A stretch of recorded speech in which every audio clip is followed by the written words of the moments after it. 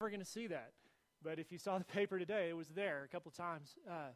And it's referring to a man who's from our town who's going to play Jesus in a CNN miniseries about Jesus.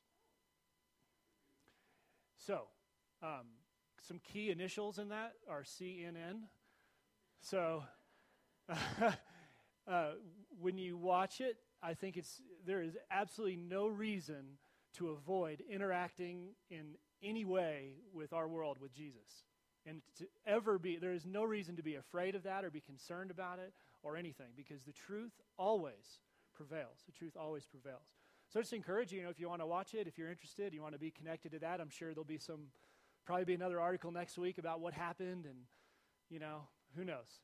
So just want to throw that out, make sure you know about it, and maybe there'll be something else about Jesus because of some of us someday in the paper. So it snowed. My goodness, the snow farmers are happy, for sure. I actually, for the first time, some of y'all know I've been, trying to get this telemark thing down. So I went up on the North Face for the first time with a couple folks from here, which was awkward, but I survived it. And one of the funny things was that I did actually launch about an 8-foot drop. But it wasn't, whoa, wait. It wasn't on the skis. It was on my side. So my ski stopped on a rock, and then I fell on this, big pile of powder on this huge rock, and I thought, well, either I'm going to fall straight down into the other rocks, or I'm going to just keep it going. So I kept it going, and I flew way out, and it was really a mess. But I was okay. So anyway, I won't be guiding you there anytime soon. So like Jim said, we're in this series, Famous Last Words. We're looking at what Jesus said, really starting some of the key phrases that he uses as he is really from the Last Supper when they're in the upper room, up in through his resurrection, and then we'll go a little bit beyond that to the last things he says before his ascension, right after Easter. So it's been fun. I've learned a lot spending some time here. Last week, we were in the upper room, and Jesus was washing the disciples' feet, and he said, I want you to do what I have done for you. And that was the first statement that we looked at. And we're going to look at things like, Father, forgive them, for they know not what they do, and that kind of thing. But today, we're going to turn to one that you've definitely heard. You'll hear it again today when we celebrate communion, and that is, do this in remembrance of me. Whether you've been in the church very long or almost never, you've probably heard that said. Do this in remembrance of me. But what I want to do before we get to the text, it's going to be in Luke 22, if you want to flip over there and be ready, is there's something I've noticed in this upper room scene that I'm trying to get in touch with personally, and I'm hoping that you can do the same thing. And that is, the disciples are in this time of their experience in ministry where they've just come into Jerusalem, and things are looking really good, right? Remember the palm branches and all this stuff? They're thinking things are on the up and up. But Jesus, at the same time as they've been moving towards this, has been telling them that things aren't looking so good. That things are going to get really hard here pretty soon. So they're trying to balance this, and I think they tend to... they're tending to kind of block out what they think might be coming. And that's especially obvious when you read the accounts in the upper room of the things that they say and the things that they do. Well, even to the point in this situation, and you'll see it as it unfolds, that Jesus says, I'm going to suffer. And it's like it goes right over their head. This is our last meal together. And then they're having an argument about which one of them is the coolest. That's what they're mixed up. And I think what's happening here that I want to settle into the seat of one of the disciples and try to feel what they were feeling. Because Jesus is instituting change that's absolutely radical. And he's been telling them about it. And they have been resisting hearing that. And he gets really pointed about it. And the point today, the main thing I think I'm trying to get across to you is this memorial, this thing that Jesus says, I want you to remember and continue to do when you eat this bread and drink this drink, is I want you to remember me, but what you remember about me is change. Because I would be willing to bet that a lot of us in this room are in situations that are not unlike the disciples, where we're sitting somewhere near Jesus or somewhere in reach of his voice, and things have been happening, or words have been spoken, or things we are recognized, but we are resisting listening to that because we're afraid to move where Jesus wants us to move. You know, it reminded me, thinking about this reminded me of Moses. You know, it says when he is in the wilderness and he comes across this burning bush, it says obviously that was a strange thing, but he had the option to ignore it because it says he actually stops and turns aside and goes over to the burning bush, and God interacts with him there. And so I want to ask you to ask yourself, and I'm doing the same thing, is Jesus speaking into my life in a way drawing me to change, and I'm resisting that? And another thing about that is I've thought about Jesus as the ultimate in change. Anytime we talk and think about what Jesus is doing in our life or in the world, I've tried to think this through, but it is almost always having to do with change that's bringing good things. So you can ponder that a little bit. But is he speaking to you? Are you in that seat with one of those disciples where you're resisting that? Is it like you're like Moses and you see the bush and you're like, I think I'm going to keep going, I'm not going to turn aside? And I think that's what he's trying to get these guys to engage with. So look over at Luke 22. We're going to see this memorial to change that we call communion, which we're going to celebrate in just a few minutes. So now that you have this sort of setting with the disciples and their mood and the way they're, I feel like, resisting this, read with me. We'll start in verse 14. And when the hour came, he reclined at the table, and the apostles with him. And he said to them, I have earnestly desired to eat this Passover with you before I suffer. 16. For I tell you, I will not eat it until it is fulfilled in the kingdom of God.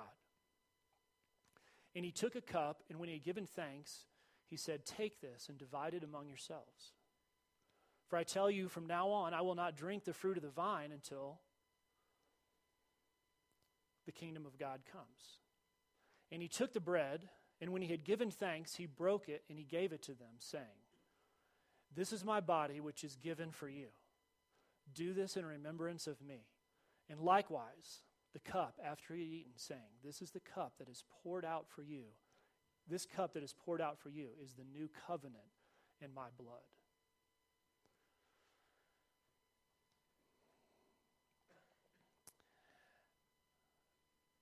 This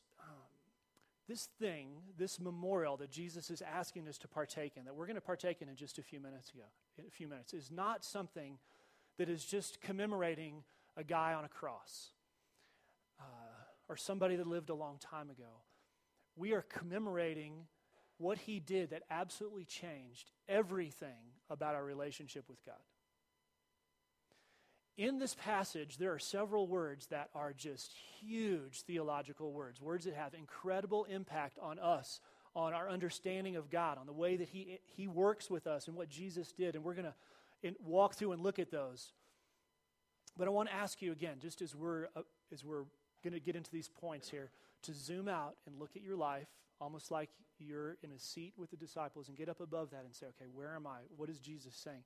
Is he calling for change, whether to know him, to follow him in a different way? What is happening in my life where I know that he is speaking in and calling for change? And then we'll have a time to meditate on that and think about it in a few minutes. So 3 things about this change that Jesus is bringing about. Awareness of change, being aware of it, being ready for the reason for it, and Jesus is going to tell us what the reason is for it, and the means. So awareness of change, the reason for change, and the means of that change. So let's talk about this awareness, and this is that thing I'd like for us to kind of engage in and kind of come alongside these disciples. When you look at what Jesus says at the beginning, if you really look at it, it's not it's kind of an uncommon thing to say. In verse 14, and when the hour came, so it's time for them to have this meal, and it's also getting close to the hour of his betrayal, he reclined at the table, the apostles with him, and he said, I have earnestly desired to eat this Passover meal with you. That sounds pretty normal. Before I suffer. You know, they have to be saying, okay, what is going on here before I suffer? And one of the things I love about this word reclines, and I'll come back to it again and again, I think, because it doesn't mean anything other than he sat down with them. That was the typical way they sat down, because they didn't use chairs, right? They sat on the floor and they had this low table if they had a table. But the guys who wrote the Gospels continue to go back to that word, and I think it encompasses this attitude that Jesus brings in his fellowship with his brothers and his sisters, that he reclines with them. And in fact, in some cases, he's leaning against them. There's this fellowship there. So you have this strange context here, right? The betrayal is about to happen, but Jesus is reclining at the table. And he says, I've earnestly desired to eat this with you, this Passover meal. And how many of y'all have done a Passover meal before? Have you gone through that process? It's really cool. It's an amazing thing that was established, hundreds and hundreds of years before Jesus is in this situation. But whenever you see this is another big word, the Passover. There is a lot of meaning laid into that. And Jesus is about to absolutely turn that whole thing upside down.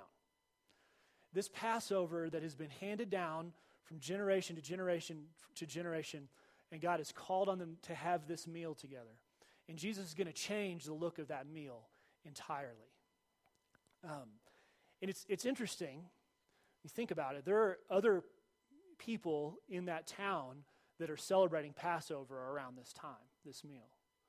But this is the last Passover meal, really. And it's with Jesus. And it's with these people, right? So it's a very poignant moment. So he says, I want to eat this meal. I'm really, this is important for me to be with you. And then he says this thing, I'm going to suffer. Now, if someone tells me they're going to suffer, that has an impact on me, or that they did suffer. There's something about that word and the word that it's translated from that it grips your heart. If Lisa said, I'm really suffering, it's a lot different than, hey, I feel bad today. He says, I'm going to suffer. And so there's this huge contrast to this meal, and it's a celebration and looking forward and looking back, and then he says, I'm going to suffer. And I wonder if they were awakening, having a new awareness of Jesus saying something is going to change in your life. Everything really is going to change, but he's making it very personal for these guys. Is that happening with you? Is that happening with me? So I think there's this place of awareness that these disciples were in, that they were resisting. And of course, in a couple of days, it's absolutely going to have hit them. The suffering, they're going to understand that. But then Jesus goes on and says, this is the reason that this suffering is going to happen. And I think this is a pretty profound place in the scripture. In verse 16, he says, for I tell you, I'm not going to eat again of this until it is fulfilled in the kingdom. In other words, the Passover. And he took the cup, and when he had given thanks, he said, take it and divide it among yourselves. For I tell you that from now on I will not drink of this vine until the kingdom of God comes. And so he's bringing up this idea of the kingdom of God. And we could spend weeks on the kingdom of God. But what's happening here is Jesus is saying the reason I'm going to do this is because of the fact that I'm bringing the kingdom of God. Okay, so perhaps you haven't been to, had a lot of theology class or a lot of introduction to what the kingdom of God is. But from the earliest days of the Hebrews, they're looking forward to a time when God will make things right, when all things will be put right. And they're always looking forward to that moment, but that moment cannot come because of sin back here in history. And man has broken his relationship with God. And so there is this talk of the kingdom of God. Several times it is a final, permanent establishment of the kingdom of God. And it doesn't mean that God is not the king before that. The big difference between here and the kingdom of God is the relationship of God with man. That's the big difference about bringing the kingdom of God, which is really cool, that the kingdom of God is most established and most fulfilled when God is in relationship with man. But there is this unfolding of this idea of the kingdom through time. And so as believers, we can actually bring the kingdom. And it doesn't mean, with scepters and thrones and stuff in this world, right? That doesn't make any sense. What it means is that we're bringing the good things of God to this world. So there's an aspect of the kingdom of God that happens with believers as we bring the kingdom into our communities. But all of it is made possible because Jesus is willing to suffer for it. So Jesus has his eyes on this thing that is in the future and even is going to happen in just a few days. There's this kind of an unfolding of it, the kingdom of God.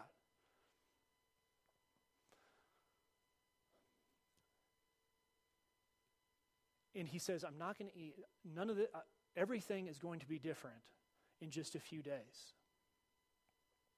Because I'm going to usher in the reality of the kingdom of God. Although it isn't going to happen like it will eventually happen, the possibility to be in relationship with God is going to happen in just a couple of days because I'm willing to suffer for it. And he's telling them this. And so do you see, Jesus is, it's not, this meal that he's talking about is not a dead thing. It's a thing that is about change. He's turning the whole Passover thing upside down. He's saying, I'm bringing you into a new thing, a new way of understanding the kingdom of God. And he's going to tell him, he tells him not only the reason that it's going to happen, he's going to tell him how it's going to happen through himself. Look at verse 19. He took the bread, and when he gave thanks, he said, "This is my body, which is given for you. Do this in remembrance of me."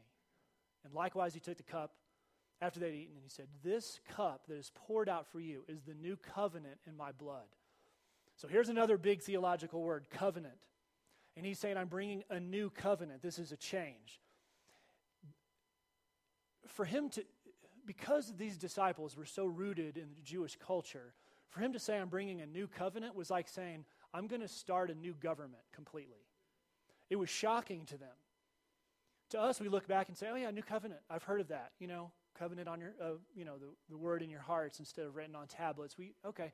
But to them, it was a dramatic and radical thing for him to say.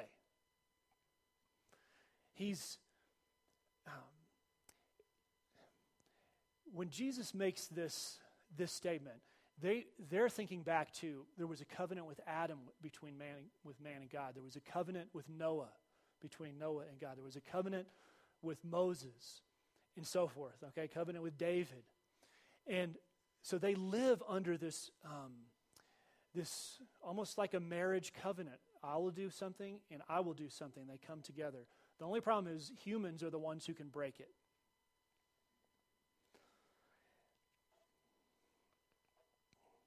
And Jesus says, this new covenant is going to be in my blood. So that, have you ever been in a communion service and the thing is, this is the cup, this is the blood of Christ. How many have Catholic background here? Lots of you, okay.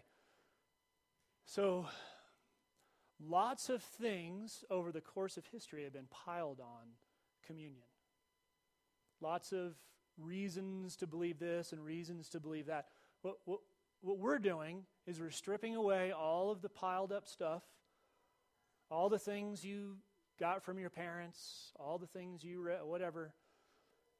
We're going to see what does the Bible say about what it is, right? We're going to strip that away. And Jesus says it's a new covenant in his blood. In other words, a covenant was necessary for relationship with God. There was this Passover that described this covenant God had made. If you put the blood of this lamb over your doorpost, this is in Egypt, then your family will be free from oppression. You will be able to leave the oppression, there will be a change. You will go from oppression to freedom. You see, this God is about change. He is relieving burdens. He's moving us from being under burdens to being free in him. These are changes. Left to our own devices, we get pretty myopic. We focus on ourselves. We sort of start to degenerate, and things don't go so well. We don't see the reason for how things are working out. Instead, what he is offering is he's saying, it's my blood. In fact, I'm going to be the new lamb. It's not going to be a lamb every time there has to be, when we celebrate this. Now, I am the lamb. I'm the permanent lamb. Right? Sometimes it seems harsh to think of this idea of blood being necessary. Like, there was literal blood, but also the idea of blood refers to life. When we take communion, it's not blood, it's life. It's a representation of the life of Christ. Jesus didn't bleed to death on the cross, right? He suffocated on the cross. The cup and the bread are symbols of that, reminders of that. But we have a hard time with this idea of blood and life being necessary to atone for sin. And there's, in my life, and I'll just make it personal, there's one big reason that I struggle with that. And that's because I don't think that my sin is big enough to need a life to cover it.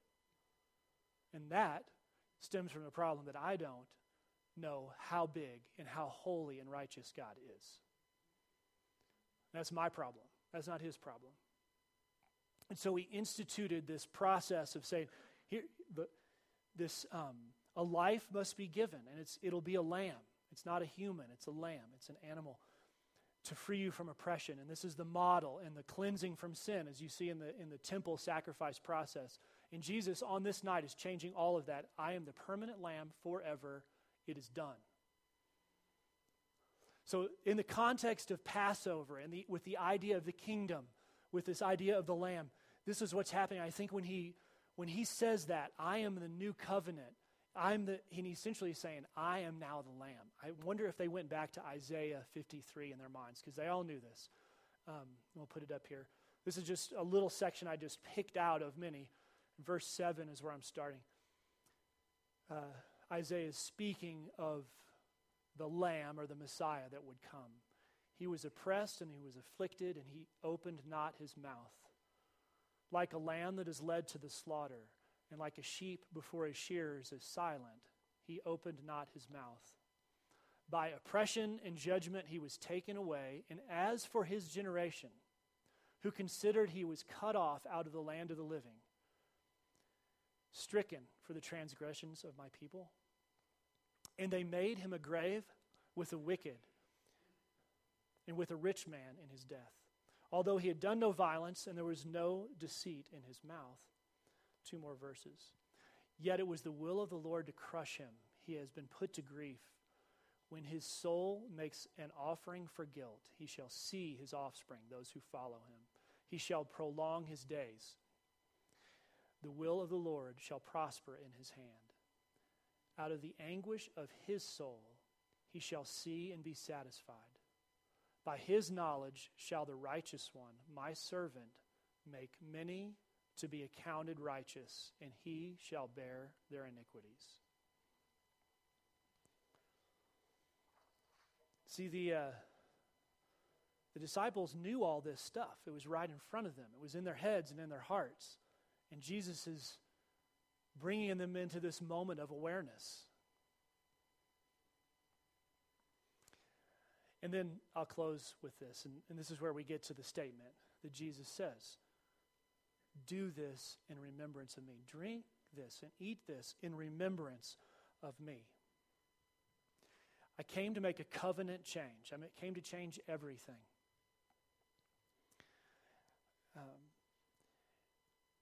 I wonder if as you meditate in just a few moments, as we take the cup and as you're waiting,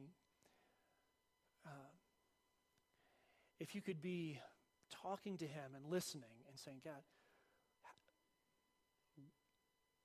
I can see that you are about change.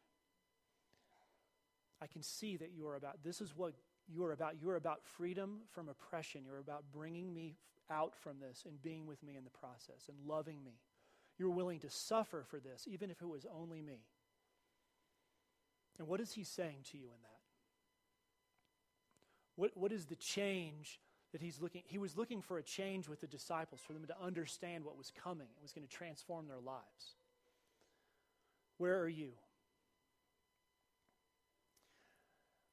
So I want to take us to prayer and ask Jim to come up. I think he's got a couple guys to help him.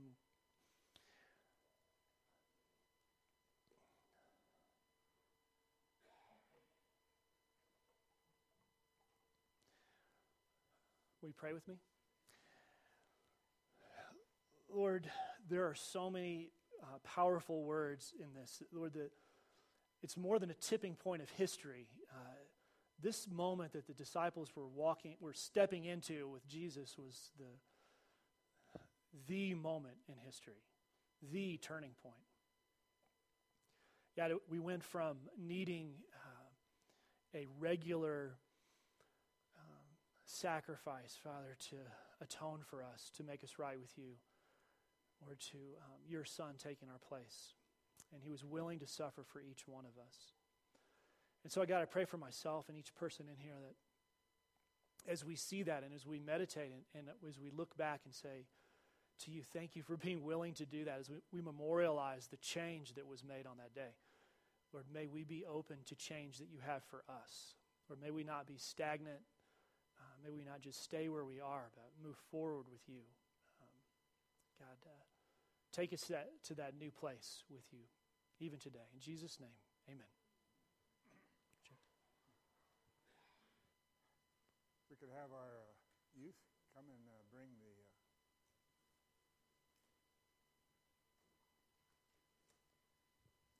Memorial of Change. And Scott, thanks for the word today. I think of all memorials are certainly about change.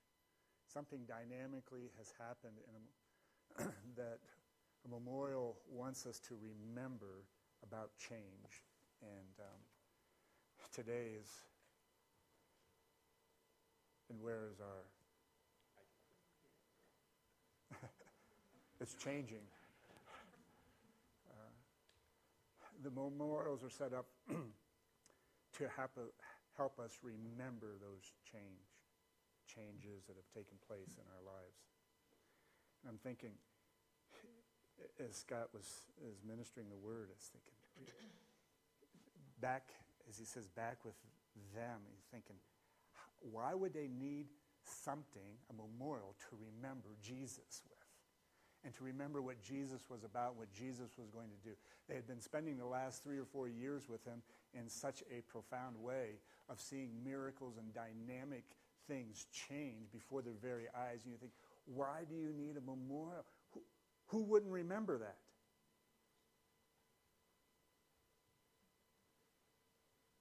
But God knows the frailness of humanity and how forgetful we are. How quickly did the Hebrew people, when they were delivered after Passover and delivered out of Egypt, went into the desert, and what did they do? They forgot. And God had to establish 3 memorials for them to remember, to remember, to remember. And I'm thinking, well, maybe it's not so odd that Jesus set up a memorial for change, and that they needed to do that regularly, so to remember the change that was taking place. Some of you are here today, and you have forgotten the change that has taken place in your life through Jesus Christ, living and dying for you and raising again from the dead. and you live your life as if nothing is different. I do that sometimes. It goes away. We're so darn human, aren't we? I can say hello to you, what's your name, in the foyer, and by the time you sit down, I've forgotten your name. What makes us think we will not forget some of the most dynamic changes even in our lives? Time is a culprit. It's a beautiful thing, it's a wonderful thing, but it's also a culprit in that time seems to create a gap between the change and its continuance. Let's remember now as we take the bread and the cup. Keep it, return to your seat, and let that bread and that cup take you back to the dynamic change that has happened in your life. A change that is still at work in your life, changing you. This memorial. Remember, if you're here today, you don't know Jesus the Christ, and you haven't experienced that dynamic change by which this memorial represents, we invite you into the kingdom of God. We invite you to trust and put faith into the words of Christ, of how much he loves you, of what he came to do in serving you and dying on the cross for the forgiveness of your sins. And we would invite you to his table, for you to remember, even from the moment you get up out of your chair till you hit this table, to remember what he's doing for you. Let's pray. Father, we come before you in the name of Christ to honor the words of Christ, to remember this memorial of change, as Scott so well put it today. You have changed our relationship with you.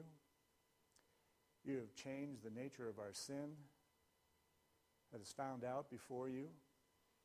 You forgave it, transformed it, and you imputed righteousness instead of it. You have began to transform our character and to move us into a better place in life. And we're here today to take remembrance of those changes and so much more. And Lord, we're going to continue to do it until that day you come back to receive your bride. And we honor you now in the remembrance. And we're going to take this bread. You broke it. You gave thanks over it. And it was eaten in remembrance.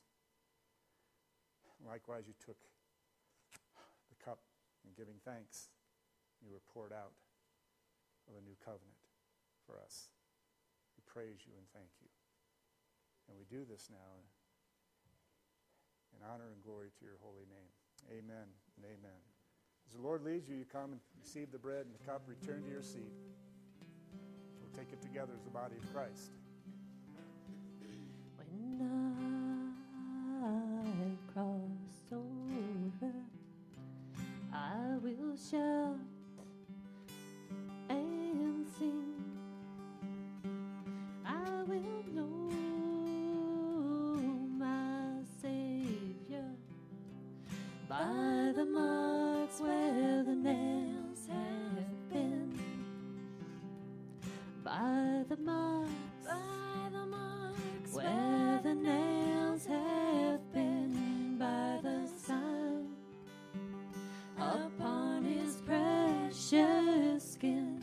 I will know my Savior when I come to him, by the marks where the nails have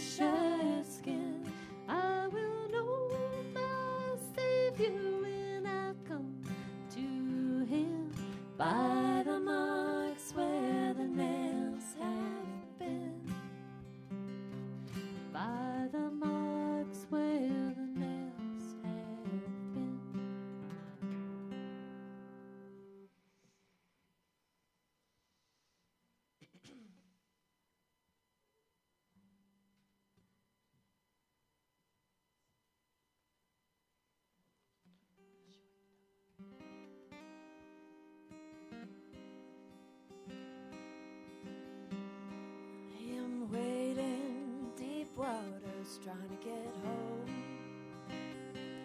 I am wading deep waters, trying to get home. I am wading deep waters, wading deep waters, wading deep waters, trying to get home. I am climbing high mountains, trying to get home. Lord, I'm climbing high mountains, trying to get home. I am climbing high mountains, climbing high mountains, climbing high mountains, trying to get home. I am walking deep valleys, trying to get home. Lord, I'm walking deep valleys, trying to get home. Lord, I'm walking deep valleys, walking deep valleys, walking deep valleys, trying to get home. I am wading deep waters, trying to get home. Lord, I'm wading deep waters, trying to get home. I am wading deep waters, wading deep waters, wading deep waters, trying to get home. I am wading